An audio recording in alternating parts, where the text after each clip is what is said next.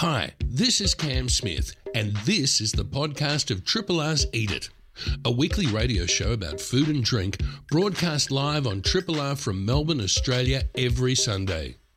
Hope you enjoy the podcast and feel free to get in touch with us via the Triple R website. Hey, guys, why don't we eat? Dear, don't call the fuss. I'll have your spam. I love it. I'm having spam.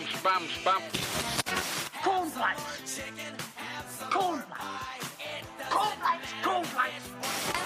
Anyone fancy a pint? Suit you, sir. Spam. Baked beans, spam, and spam. I said I don't want any damn vegetables. Lentils are really good, you know? Forbidden donut.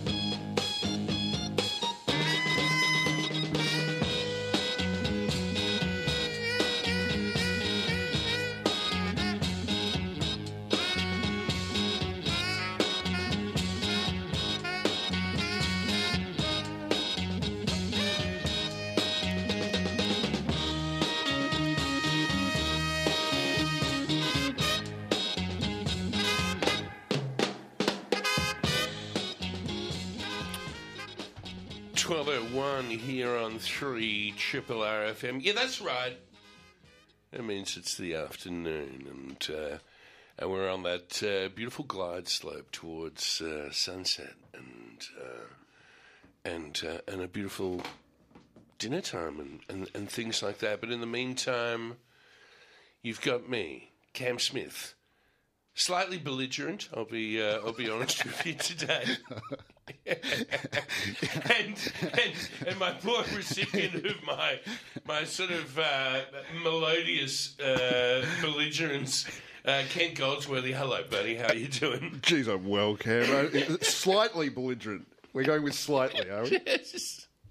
Yeah, no, I'm Something's in the water this morning. Yeah, something has been in the water. No, still dealing with stuff, and I think I'm kind of over it, but you probably there's probably people out there that can relate to it. Still trying to shake the plague. Yeah, still doing it. You can probably hear it in the voice. It's a bit croaky, and I'm just about to do this. Sorry, now that worked well, didn't it? Thank God for cough buttons here on the trip. Shane, one of the great faders of all time. You see the way he faded out that show? We were just going, that was magnificent work. He turns it into an art. Oh, he does, and he does it. There is also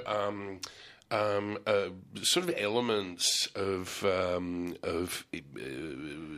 interpretive dance that goes with it too, that you don't get to see when you're just listening. No. Yeah, really, you're missing out a little bit, but Shane, bravo, mate, bravo. No, he's good. He's doing his sermon to. Doing his anyway, we're wasting time. I'm sorry. I apologise for you to all the listeners. First of all, a very, very happy. Don't fold your arms and look at me in that tone of voice. See, it's working. Conflict radio. Everyone's listening now. Happy Orthodox Easter. Because it is.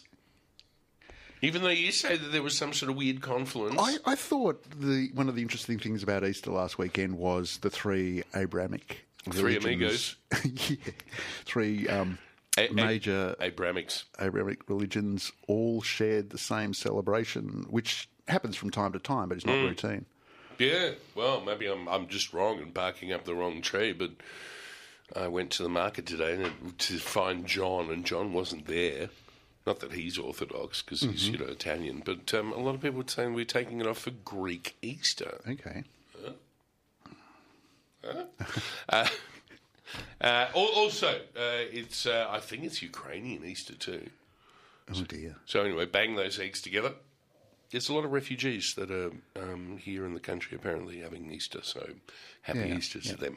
Do that quite seriously because that's all we can do. I have found there is a saint, though, today. St. George, patron of farmers. St. George, as distinct from the dragon St. George. Oh, well, maybe when he wasn't looking after the crops, he was slaying dragons, It's like, well, it's either one or the other. Put my feet up, watch the wheat grow, or slay a dragon. Slay a dragon or two. It's just it's a well, you got to. That's what they say about people these days. You got to be a generalist. Yeah, right. In what you do. Sure. You got to be a master of all trades. So anyway, happy St. George's Day. It's also Shakespeare's birthday today, but he's not around to celebrate it. So I think that also means it's the anniversary of his death. Wasn't Shakespeare? Am I confusing that with someone else? I thought he was born and died on the same day. 1564 to 1616, William Shakespeare was born. He died on the same date, 52 years later. There you go. Thank you, memory. Brilliant. Occasionally comes in handy. Working. I've been to pub trivia. See, that ram's still kicking in. Still kicking in. It's not just full of 70s and 80s top 40 hits and countdown episodes, as mine is. Yes, speaking of trivia, had a great trivia night at the Builders Arms last Wednesday. Thank you to all who came. Yeah? Yeah, it was good fun. Do you feel like it's back to normal? People whining and dining and triviaing? I'm not quite sure, and I don't want to be controversial at the start of the show. I can be difficult and, belligerent, but I don't want to be controversial. But I know the staff of the Builders specifically were delighted, saying we can take our masks off. Yeah, right. Whether the timing's right for that, I don't know. We'll it's see. for people at a higher pay grade than I, and a different time slot, perhaps an hour or two before. Oh, right. When we speak to talk about things like that. Agreed? Could be. Could be. But we digress. Look, I'm sorry, this intro is kind of all over the place, but I will tell you what is on the show. Are you ready, dear listener? First of all, we're going to be kicking off with Cam Russell, who long-time listeners to the show would have heard before. He's our mushroom guide. And he's been doing mushroom tours for a very, very, very, very, very long time through the millennial drought, where I think I went with him and we saw 3 mushrooms in total. Wow. To these days of La Nina, where the ground is kind of wet, which is good, and the temperature's gone down. I think it's going to be a cracker mushroom season, but we'll ask Cam about that. And also spread a word of caution in that if you are ever unsure about a mushroom to eat, don't. Because there are some terrible things that can happen to you if you have the wrong type of mushroom. Good rule of thumb. Yeah, you want to be on dialysis for the rest of your life. That's just one thing. But, so we're going to have a chat to Cam, who I think is in regional Victoria. I think somewhere around Stawell. We're going to find out. Maybe Halls Gap. And he's on the pans, and he's going to flee the pans for a couple minutes to have a chat with us. So he's being awfully good there. John, as I said before, is not at the market, was quite disappointing that he wasn't there. He's having the weekend off. I rang him and he was boasting about some pizza that he was cooking in the oven, as an Italian does. Yeah, we're just having this great pizza and it's going to be good. We're going to talk to him about olives, was one of the things I want to talk to him about, doing olives yourself. And then in a tale of the return of Pinot Palooza, Dan Sims from Bottle Shop Concepts has been part of the event space that has had to desert everything, really. and we're going to talk to him about, well, what have you been doing the last 2 years, and tell us a little bit about this phoenix that you have rising from the ashes. That is Pinot Palooza 2022. We're going to have a chat to him about that. So it is 12:09. We're on sort of time to have a chat with Cam. We're going to run a couple sponsorship announcements, and we'll be hearing from Cam Russell after this. Triple R on FM, digital, online and via the app. Thanks so much for being here. It means a lot. Cam Russell, a very, very good afternoon to you. Hey Cam, how are you? Yeah, I'm good. Isn't that the way you're supposed to answer? Yes, I'm fine, thank you. And you? Oh, I'm fantastic, thank you. Thank you. There we go. We can move on from that. First of all, where are you, buddy? I'm on the Western Highway, heading into Melbourne. Yeah. Stuck in the traffic. Oh, you're not working. You know, you're not working today. Not working today. Oh. No, I'm a day off for good behaviour. Oh, really? They let you out? Occasionally. That's kind of good. And where have you been working? Because we talked to you, I think, last year, was it? Or was it the year before that? And you were on the pans and you were graciously gave up some of your time. You're working, actually, as the orders were getting, mounting up to chat with us. That was fun. That was a hectic day. I'm up working on the pan still up at Hotel Bellinzona in Hepburn Springs. Oh, okay. Nice. Yeah, that's a bit of fun. Yes. It's nice to be able to create things and feed people. I do enjoy that, as we do in the hospitality industry. Agreed. It's a lovely thing, especially when you've fed them all and you can sort of have a bit of time, throw the tea towel over your shoulder, look into the dining room or glance down from where you are and see contented people. I reckon there's nothing better than that. Said like somebody who's done it many times themselves, Cam.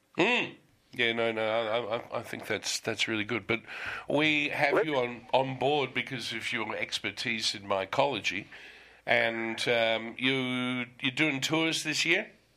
Yeah, there are a handful of mushroom tours this year, back out in the forest, since we'll be allowed to do that this year after the last few years. Hooray, hooray. And, so that's going to be fun. We've had some lovely people who have booked in the last couple of years, and they're coming along this year, so that's really cool. The generosity of people aren't they lovely? over COVID, it's enough to make you cry sometimes. Yeah, well, it's a bit of a theme of the show today in a funny old way, isn't it?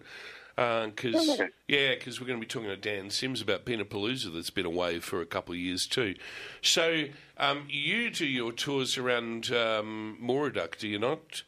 Yeah, I work with the lovely folk at Kate and Richard and Jill down at Mooraduck Estate Winery, and we sort of, we've been talking about this for so many years, but we should just take it back to really what it is. So I'm trying to get people involved in learning and understanding what's out there, so that they can take that knowledge away and start on their journey of going to pick mushrooms. I mean, we've spoken many times about the idea that you can just go out there, pick something and stick it in your mouth. How incredibly dangerous that is. The internet is a lovely place, but you get a lot of people out there encouraging you. It's like, oh, no, it's really easy. You can do this. Yeah. But what they forget is that mycology is a living science. It changes constantly. What we know changes constantly. The people involved change. Yes. And their knowledge is there too. There's some amazing mycologists in Australia who are doing stuff that has never been done before, and we're in the 21st century. For example, one of those ones is a yellow staining mushroom. Yes. They're common everywhere. They look like a field mushroom? They do. I know those, and I've actually had a buddy of mine, Joe Mongrel. I don't know if you're listening, Joseph, but he rang and said, I've just found a whole bunch of mushrooms. What do you reckon? Should we eat them? And I saw immediately that yellow staining, and I said, yeah, go for your life if you want to be, give yourself a little bit of... actually, they're not life-threatening, but you get a bit of diarrhea, and it's not a good thing to eat, is it? No, it's, there's an amazing lady called Grace Boxall who's just put out a paper about a whole range of different species within that group. And, we're in the 21st century and this is new science. This is new stuff. Really? And to assume that you can just go out and go, oh, yeah, I can pick that because so-and-so on the internet told me, or it looks like a photo I saw in this Facebook group, or I'm blah, blah, blah. just hungry. There's a bit more to it. Yeah. I did watch a survivalist show where one of the contestants picked some mushrooms and spent a few hours being quite ill. Oh, really? So, yeah. So anyway, let's scare everybody. We've done that. Okay, what else can we talk about? So we've done that. Okay, so you can have a 9 out of 10 on the whoop scale. Actually, you can have a 10 out of 10 on the whoop scale if you're not careful with mushrooms. Yeah. My advice is that if you're not going on a mushroom tour and starting to get some expert advice as to what to avoid, you can actually just wander into a pine plantation and get some of those orange mushrooms because they're not a problem. Well, as long as you don't confuse them with gymnopilus, that'll be all right. I mean, they do look different, a little bit of studying. What are you talking about, Russell? What? Well, there's another species. As you know, Cam, the pine mushrooms, the Lactaris deliciosa, they grow in the soil, but there's another variety that grow out of old pine stumps, and they're called gymnopilus, and they're a rustier, sort of brownier colour. Yeah. But I have seen people pick those and think they were pine mushrooms over the years. Yes. But on the bright side, as we said before, they only give you a bit of diarrhea at the most, maybe a couple of headaches, a bit of vomiting. Nothing that, your average chef doesn't experience after a long shift. Oh, God, we have scared the shit out of everyone, haven't we? Excuse the swearing. Okay, well, my truism isn't quite a truism. Actually, it is a question, serious question. Have you looked around? I have not. But are there any apps around for Australian mushrooms that you can, you can have your phone and, do a scan of a mushroom and it'll tell you what it is? It's just not that easy for an app. There are apps out there, but they're only as good as the data that goes into them. Yeah. And a lot of that isn't checked. But if I could recommend people to use a particular one, it's called iNaturalist. It isn't an app directly that's Can you say that again, please, Cam? What's it called? iNaturalist.com. So I is in the letter I? Yes. Yep, thank you. That's the one. Yep. And you can post your photos up there, and there's a community of. It's not just about mushrooms; it's about all things in the natural world. But there is definitely a dedicated group of people in there that will make suggestions, talk about where you picked it, that kind of stuff, and help you identify things further. Mm-hmm. That peer sort of response of people who know what they're talking about, rather than an echo chamber in a Facebook group. That's really important, I think. I learn stuff out of that, and I know that you get to see new things that potentially other people have picked that you've never come across as well. Right. I'm really digging the shade that you're throwing down this afternoon here, Cam. But in all seriousness, it is not. I'm just reiterating just the fact that there is a bounty out there. It's free. But it's great fun. Yeah, it is great fun, but you've got to have your wits about you and be a little bit careful. Or go on a tour with someone like Cam or someone who knows what they're doing. Have you got a room on your tours for other people? We've got a few more spaces, but I'd also like to give a shout out to another person who does mushroom tours. She's a lady called Alison Toulay. Yes. She has a whole different set of knowledge and stuff that I do, and she's an amazing entertainer and as well as mycologist. And she works with the mycology people at the Royal Botanical Gardens in Melbourne. If she can't come on my tour, I would highly recommend come on hers, or vice versa, of course. Yeah, either way. Okay, so let's give yourself a plug, Cam. Cameron Russell tours Muriduck Estate, yes? And there's suddenly it all went silent with Cam. I think we've lost Cam. Oh, no, I can hear you, Cam. I can hear you, Cam. Yeah, okay, so I was going to say, so can you confirm that it is Cameron Russell Mushroom Tours at Muriduck? No, mushroomtours.com. Oh, okay. I was sort of doing the search string rather than the actual exact address. So, yes, and then your compatriot in mycology, what was her name again? Alison Toulay, and you can how do you spell type in Toulay? mushrooms. Poulet. I actually don't have that off the top of my head, Cam. Poulet as in chicken? I don't know, Cam. Okay. But if you Google Alison and mushrooms, you will find her in Melbourne. Yeah, well, don't worry. We've got Kent working on that now. All right, buddy. Fantastic. Well, thank you for your time. Appreciate it as always. And we hope you get lots and lots and lots of people that you're able to forage with and then feed afterwards, which is another great thing about going on a tour with you. I'm looking forward to doing your pine mushrooms with balsamic and hazelnuts that you're telling me about. And rosemary. Yum. Oh, excellent. Thanks, Cam. Thanks, Cam. See you, buddy. See you, mate. Bye. That was Cam Russell there, heading across regional Victoria in a car. It is 12:22. And it looks like it's Alison Pouliot, Pouliot, and you can find her easily on the website. She seems to also go by the name The Fungus Whisperer. The Fungus Whisperer.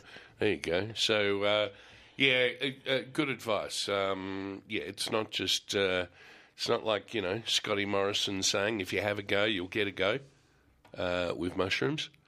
You'll have to be a little bit more discerning than that. Triple R. 12:28 here, 3 Triple R FM. And we seek him here, we seek him there, we seek him everywhere. He wasn't at the market because he's having a weekend off. John, at home, feet up, glass in hand, and you've already had some pizza because you were gloatingly telling me about that beforehand. Good life. How you doing? I'm doing very well, thank you. I've had a week off and I've done absolutely nothing. Oh, well done. Rested the body, rested the mind, fed the inner self. It's beautiful. Yeah. And what did you have on that pizza that you were telling me about early in the... It's like the equivalent of 11's having a drink early. But you... what sort of pizza were you eating? Well, it's a very plain pizza. There's no topping. When we... That's called bread. Different because it's got something inside. Ah, okay, sorry. So when we process our pig... there's a lot of fat left over, so what we do is we chop it up and put it in the oven and collect all the liquid fat. Yeah. In the olden days, when we were a little bit younger and trimmer, we'd use that for cooking. Now we're a little bit more conscious of ourselves. We give it away to someone. They either make soap with it or they make pastries or whatever. But all the little hard bits that are left over... it's like a gristle. We put that into the pizza dough, and you get the pork flavour that comes out of that, and it's very, very nice. And usually we like to put a good layer of chilli on top to get a little bit of a bite as well. Oh wow! And it's very, very tasty. That sounds good. Apologies to vegetarians, of course, but it's a big part of the year for Italians to process a pig. Does that mean you've already done that? It seems like you're a bit early. No, this is last year still. It's like that's usually June, July, isn't it? Yeah, we've already been talking about that. So, we're planning whether we're going to do a little bit or a big bit of sausage and bacon and stuff like that. Because last year we did a big bit, and so we might slow down a little bit this time. Yeah, gotcha. And that's the great thing, that you can tell what part of the year it is depending on what Italians are talking about and what they're doing. Like in February, of course, it's sauce time, and here in April, as we're getting into late autumn, the gateway to winter, it's time to talk about the olives, is it not? It is, definitely so. Last few weeks before I broke for a holiday, people were saying to me, well, you sell tomatoes, where are the olives? Inferring that, tomatoes we eat every day, and we preserve tomatoes and we preserve olives. So, so now's the time to get in to do them. Do you do? You don't do olives much. Do you have boxes of olives at Tomato City? Sometimes. Not always, though. Sometimes. Last season the price was very, very high because there weren't a lot of olives. Yeah. So I didn't bother. I only brought some in when someone asked me to. And this year they started high, and I'm pretty sure the price is going down already. So I may bring some in, especially if someone asks me, say, oh, look, I'd like to do a box of olives.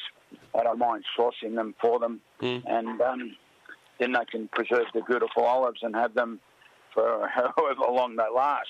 Sometimes you do 10 kilo and they don't last you very long because you jump into them. Oh, because you're eating them, not because they go off. No, not at all. No, because you're preserving them. That's the whole idea of olives, isn't it? And yes. An olive, if you take it from the tree, is a disgusting thing to eat.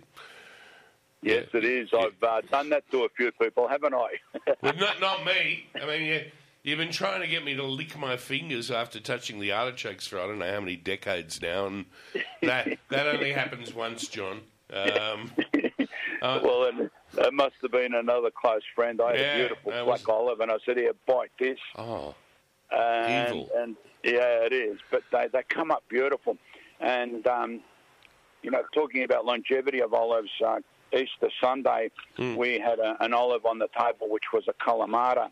My father and I grafted a tree in Hyatt, which is near Moorabbin Bayside, many, many years ago, because it was a very small olive-bearing tree, and we planted a Kalamata. And my mother put them in the jar straight away, and 3 years later they were still there because we kept leaving them behind. But we pulled them out of the jar and treated them, and they were beautiful. We can talk about that later if you like. Okay, but let's talk about what do you have to do to get an olive from off the tree to be able to take it out of a jar or a receptacle and either throw it on a pizza or have it next to some bread with, the best olive oil you have. All right. I'll give you two ways that I see that my mother does it. With these big Kalamatas that we pulled off the tree, because I never used to like Kalamata because they're always vinegary when you bought them. But when you get them off the tree, you can make them as strong or as sweet as you like. So what we did with those is we washed them. We boiled the water. Now, for every 10 kilo of olives, we put a kilo of salt, coarse salts, okay? 10%. So when the water's cooled down, you can cover the olives with water in the jars and pack it away in a cupboard. You can put a bit of garlic, bay leaf, chili, and whatever, and seal the jars. Now, after 3 months, they should be edible to eat, but they'll last in a jar a long, long time. Oh, and preferably keep them in the dark so they don't discolour and that. Yes. And also, for a quicker cure, we use Spanish Queen, which is a smaller green olive, a little bit round and not elongated so much. Yep. But there are quite a few varieties. Try to find an olive that doesn't have a very big seed in it. Yes. Now, what we do with these is we crush them. So you get a... You have to crush them. Get a bottle or something like that. Yeah, get a bottle, clean the bottom of it, bang it on the head with the bottle. You know what a really, really good thing is? There's a lot of people now who have espresso machines, and a coffee tamp would be an absolutely perfect thing for that because it's got the weight, and you go boom, and it's a flat surface. Yeah, just don't bruise your tank, because some olives can be pretty hard. Okay. So what we do is, once we've crushed the olives... sorry, John, I'm going to stop you again. There is some people that do the crush, the bump, and it's just this solitary sound of bumper, bumper. But then there's some where you can just slit it open. Is that an option as well? Where yes, it is. You score it with a knife. Yeah, but a lot of people also score their thumbs too, so be careful. Rajaushka, yeah, okay, right, okay. So, yeah, you can score them. Yeah. But the only problem is that if you don't score them straight, you like, say, take a face off the olive, it doesn't look as nice. Mm-hmm. Not that these look pretty anyway once you bang the daylights out of them. Yes. How would you feel? Yeah, exactly. Yeah. So what we do is we boil the water, and when it's not hot anymore, we cover them with the water, and change that water every day. Now, after 3 or 4 days, you pull the olive out and taste it. If it's not real strong, then you can go on to the next stage. If you think that it's really strong and bitter, you just be changing the water for another 3 or 4 days. So then when we're happy with it, we drain them and put them in a container. You put oil, put a handful of salt over them, oregano, garlic, chili if you like, and give them a good shake. Put them in a container and put them in the fridge. And when you want to eat them, you pull them out, give them another shake, and they get covered with that oil and dressing and that. And they should be ready to eat. You get a beautiful loaf of bread, a bit of cheese, a bit of prosciutto, and away you go. Can I hear chickens in the background? I don't know, because my ears are buzzing, but it could be. Okay. Anything's possible here. Yeah. More than likely it's birds, because... I could hear the birds, but then I thought I could hear chickens as well. So anyway, could be. But my mum feeds the birds, and there's a pecking order: the sparrows, the starlings, the magpie, and they all come around. So everyone has a feed. Everyone has a go. Well, all right. Well, look, that's. I hope that that's inspired people. You will get olives in if people ask for them at Tomato City. Yes. Are there places within the Vic Market where there's just... yeah, I'm sure that other greengrocers will bring them in and have them on display. You can have a look at the varieties, like I was saying before. Ask the greengrocer if you can cut one open and see that it doesn't have too big a stone. If you've got a really big stone, all you're going to get is a little bit of flesh. But also, where this is a lucky country, my grandfather said to me many, many years ago, if he had realised that he would have planted olives when he first came to Australia in the 1920s. Now a lot of people have olives on their side fence. I'll give you an example. I went for a walk down South Road in Moorabbin, and near the hospital there's a house got a strand of olives, and they're hanging over the fence, and they don't pick them. So I would, if I had time, I'd go and knock on a door and say, "Excuse me, if you don't pick olives, do you mind if I do?" Yeah. And that's what one of my customers did in Bentley. Yes. They went and picked the olives, cured them, gave some back to the owner, gave some to me. And life's grand. Oh, that's good. Well, I reckon on that note, we might leave it on a lovely how you doing, neighbour kind of note. Yeah, of course. John, thank you for having a chat with us. You're welcome. I hope you have continue to have a lovely weekend off. I will. And we look forward to chatting with you at the market very, very soon. Very good. I'm happy. Everybody, I hope you've all had a good Easter, and all the best to everyone. Thank you, John. Thank you. See you, buddy. Triple R. Yeah, 12:43 here on 3RRR FM. Just looking at something that's come through the text line. Cam, you dangerous dill. Orange mushrooms in pine forests, FFS. Wow. Kiss your mother with that mouth? I think you need to correct your comments by, well, I won't say who's that. I thought we did. Didn't we say that pine mushrooms grow in pine forests and they're good? And then Cam Russell said that there are some that grow on pine stumps, which are a little bit dangerous. I think we did that, didn't we? Yeah, that's my recall. Yeah, okay, well, I'm just checking. Anyway, thanks for your lovely note there. Good on you. 12:44 here on 3RRR FM. It's time to talk to Dan Sims. G'day, Cam. G'day, buddy. How you doing? Good, mate. Very well.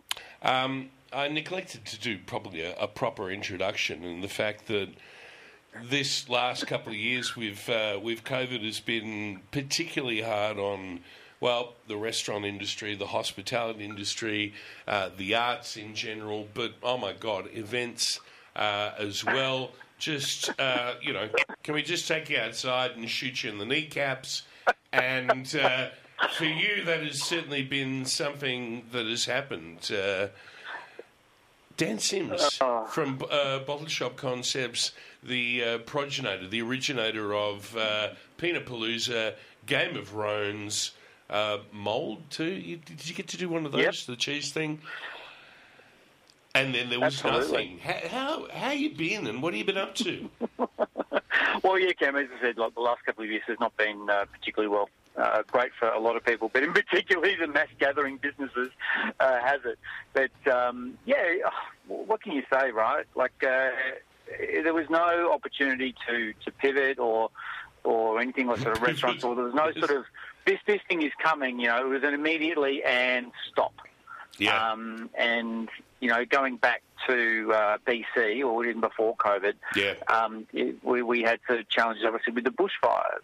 When and then we were four days out from running our events in Brisbane when everything really sort of shut down. That was our cheese festival, and that was obviously really challenging. And the biggest thing we found very quickly was that a lot of the cheese makers had produced all this cheese for the festival, but then with restaurants shut down, there was no real way for them to sell it. So, and that sort of got us to what we were doing over the last couple of years, was building out the Mould Cheese Collective, which was a way where we said to our cheesemakers, look, you guys make the cheese, we'll get it out to the people. So that was one thing that sort of... Leave the driving to us type thing.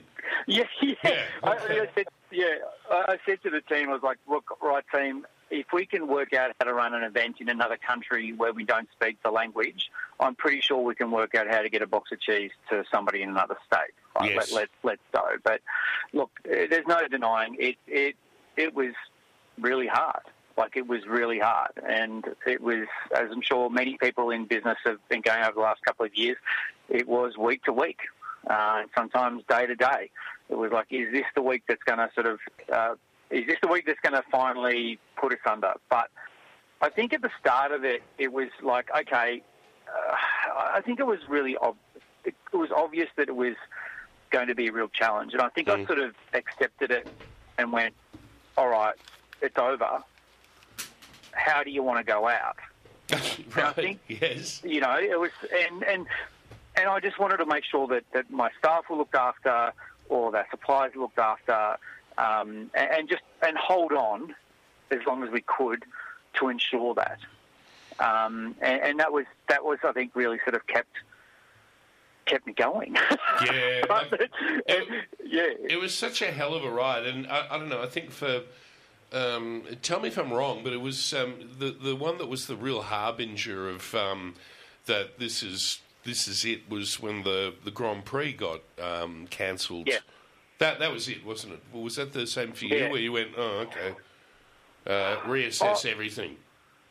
Oh, it was. I think because I was actually overseas trying to have a very rare holiday when it sort of first hit, and we were, and we saw the Grand Prix go, and then I got a call from our ticketing partner who said, right, advanced payouts are cancelled, and as soon as I got that phone call, I knew we were in dire trouble, because that was effectively our cash flow, because the way we would go event to event to event, and that was effectively how we'd sort of keep going, and then that just stopped.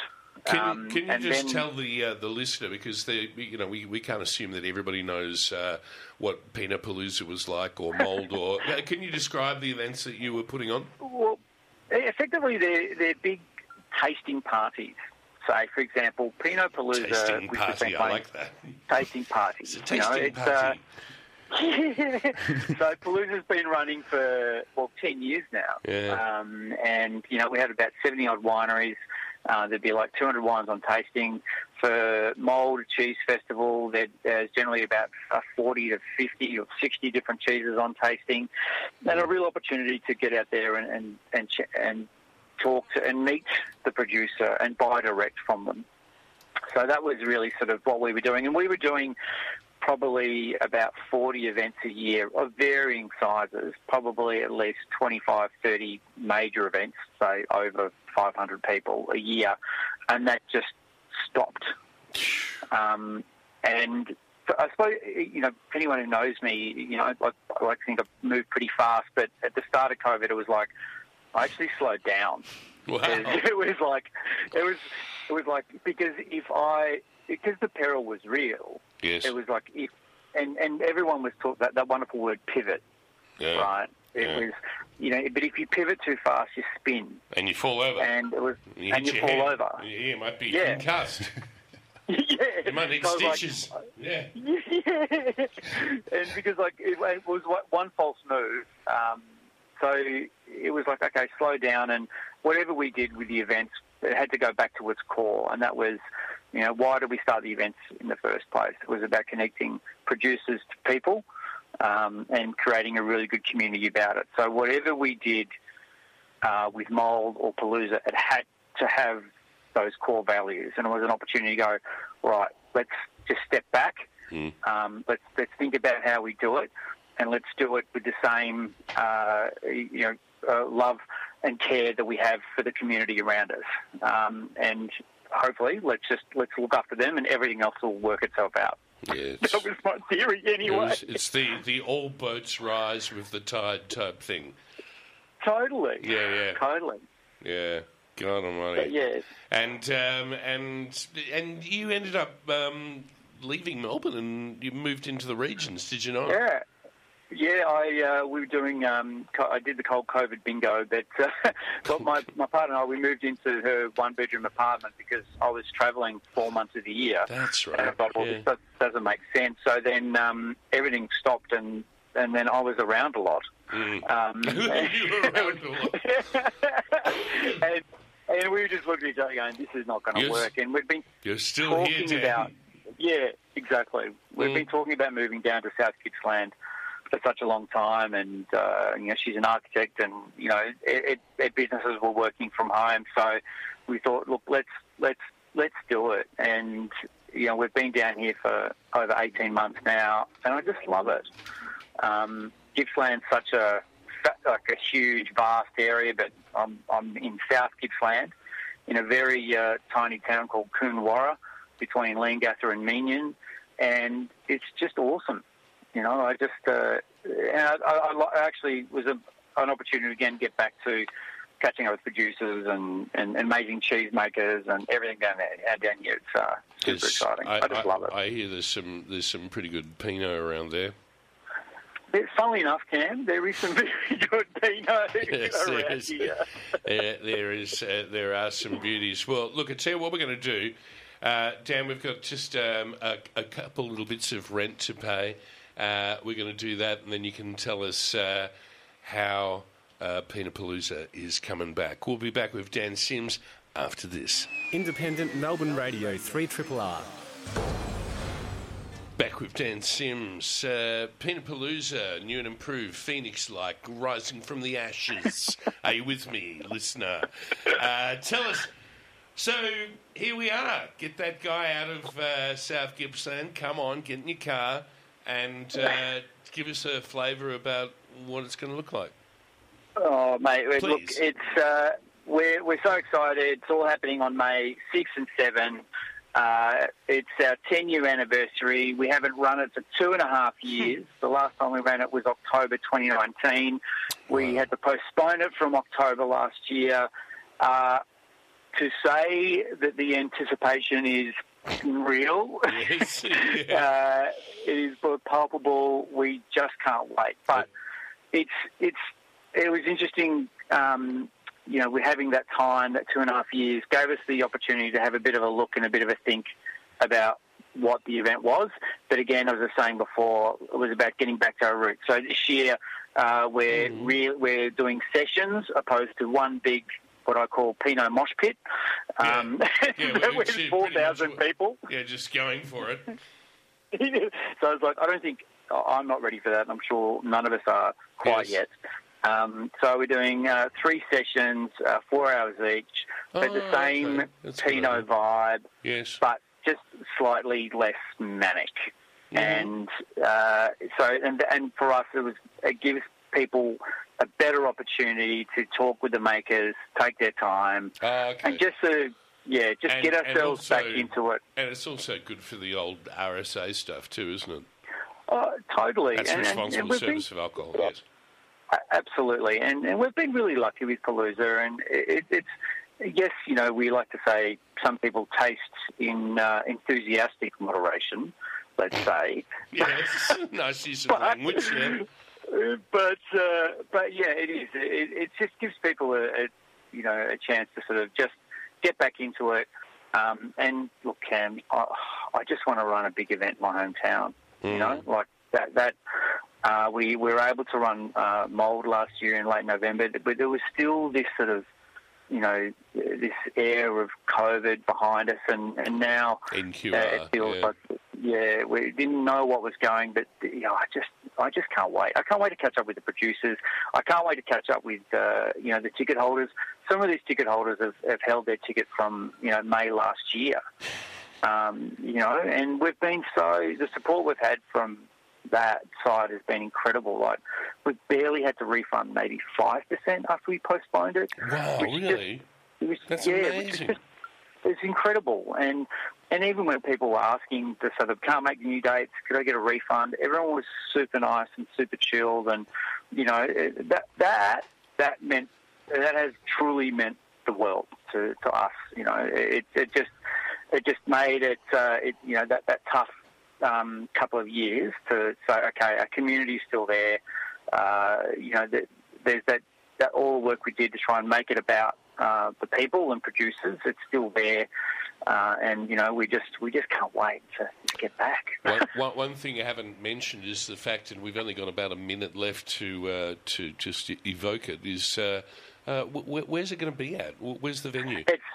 It's the Timber Yard in Port Melbourne. May 6 and 7, pinotpalooza.com.au. The Friday night session is still available. The Saturday day session, there's a handful of tickets left. The Saturday afternoon session has sold out. Wow! But come on down and just I can't wait to catch up with everyone. What are you going to say? Well, if you haven't got a ticket, just hang outside the fence and breathe in the air. No, don't do that. Don't do that. Have a ticket. Don't do that. Don't do that. Well, look, Dan, congratulations on sorting it out. I remember when Matt and I went to one of them at St Kilda Town Hall, one of the things we thought, gee, it's a great thing how much Melbourne's evolved, because it's sort of a signpost of that. And looking at that crowd, it was such a great group of people. So you're obviously preaching the right message to the right people, and it's great they stuck with you. Great to hear your voice again, Dan. You too, mate. And thanks so much for taking the time to have a chat. It's an absolute pleasure. Look forward to seeing you soon. Thanks so much, Cam. See you later. Dan Sims. And thank you to all of you that have been listening today. Kent, thank you for dealing with my, as I said, slight belligerence. It was with a cherry on top. With a cherry on top. Hi, this is Cam Smith, and you've been listening to the podcast of Triple R's Eat It, a weekly radio show about food and drink, broadcast live on Triple R from Melbourne, Australia, every Sunday. Hope you enjoyed the podcast, and feel free to get in touch with us via the Triple R website.